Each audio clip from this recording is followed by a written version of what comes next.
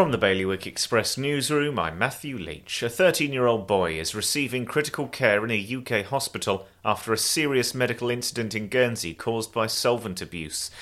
The Jersey government is refusing to confirm the amount that will be paid to the metal detectorists who found the 2,000-year-old Le Catillon coin hoard, despite the Treasury Minister saying that last week around £3 million was due to be paid imminently. Meanwhile, one of the jewels in Jersey Heritage's portfolio was built using the proceeds of slavery, new researchers revealed, and will be the focus of an exhibition aiming to raise awareness of the island's connections to the transatlantic slave trade. And Guernsey's states meeting yesterday was kick-started by the election of insolvency practitioner Jamie Toynton as the island's latest jurat. For more on this and all of today's stories, you can visit bailiwickexpress.com. Your weather today is going to be a mainly sunny day. Wind will be a southeasterly light force 2, and there'll be a top temperature of 17 degrees. And that's the latest from the Bailiwick Express news team.